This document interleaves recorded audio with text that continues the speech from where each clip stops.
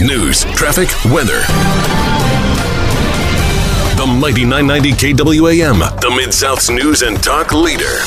1 year ago today, the quiet town of Collierville would experience an evil that would change the town forever. Collierville 911?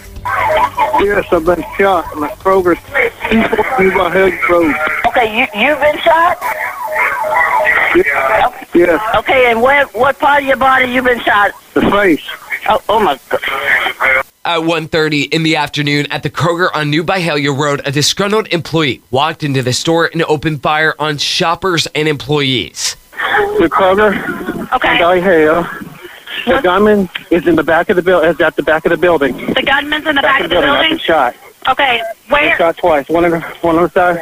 Okay, hold on, sir. Listen to me, okay? Where have you been shot? Those calls obtained by Fox 13. The gunman would end up shooting 13 people, injuring 12 and killing another before turning the gun on himself. In the days following the mass shooting, the community came together.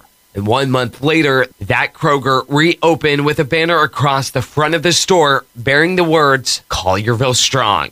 Mighty 990 Special Weather Report. We went from record high and hot temperatures to today, and if you haven't stepped outside yet, grab the jacket. Full start to your Friday. We'll see temperatures get into the upper 70s, low 80s, perfect for Friday night football. Right now, it is cloudy and breezy at Christian Brothers High School. The Mid-South's most accurate and dependable forecast coming next. FedEx expected to make some big cuts after coming up short on cash. The company says it will be cutting $2 billion in costs after its first quarter earnings drastically dropped. FedEx CEO Ross Subramaniam is citing the bad economy as the reason for the massive cuts. To help save, FedEx will close more offices, close FedEx ground locations, and reduce the number of flights for FedEx Express. The top local news every hour from the Mighty 990 newsroom and all the time at mighty990.com. The calls to recall embattled County Clerk Wanda Halbert are growing. Tennessee Representative Mark White to Wake Up Memphis this morning. He's making legislation that will make it easier to remove Halbert from office.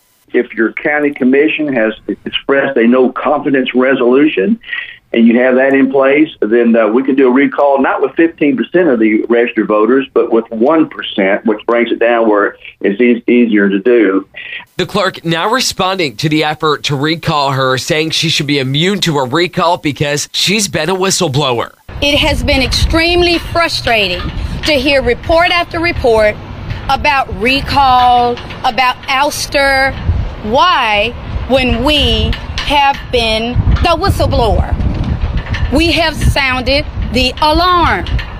She's alleging it was Mayor Lee Harris's office that halted the clerk's office from mailing car tags back in May. And that's when she alerted the county about the backlog of car tags. However, drivers have told KWAM the backlog began long before spring, and it continues to be a problem. Yet drivers still can't go to any of the clerk's offices this week because they were shut down a second time by County Clerk Wanda Halbert. And a former Memphis Shelby County school teacher is facing years behind bars for having sex with a minor. Joseph Blodgett taught at Oak Haven Middle School and Wells Station Elementary up until May of this year. During his tenure, he coerced a minor into sex acts between October 2020 and May of this year. He was also found with more than 100 images that captures those sex acts. The district released a statement telling angry parents and students that the teacher did pass a background check before he was hired. He's now in jail under a $10 million bond. More local headlines at KWAMradio.com. For KWAM News, I'm Ben Dieter.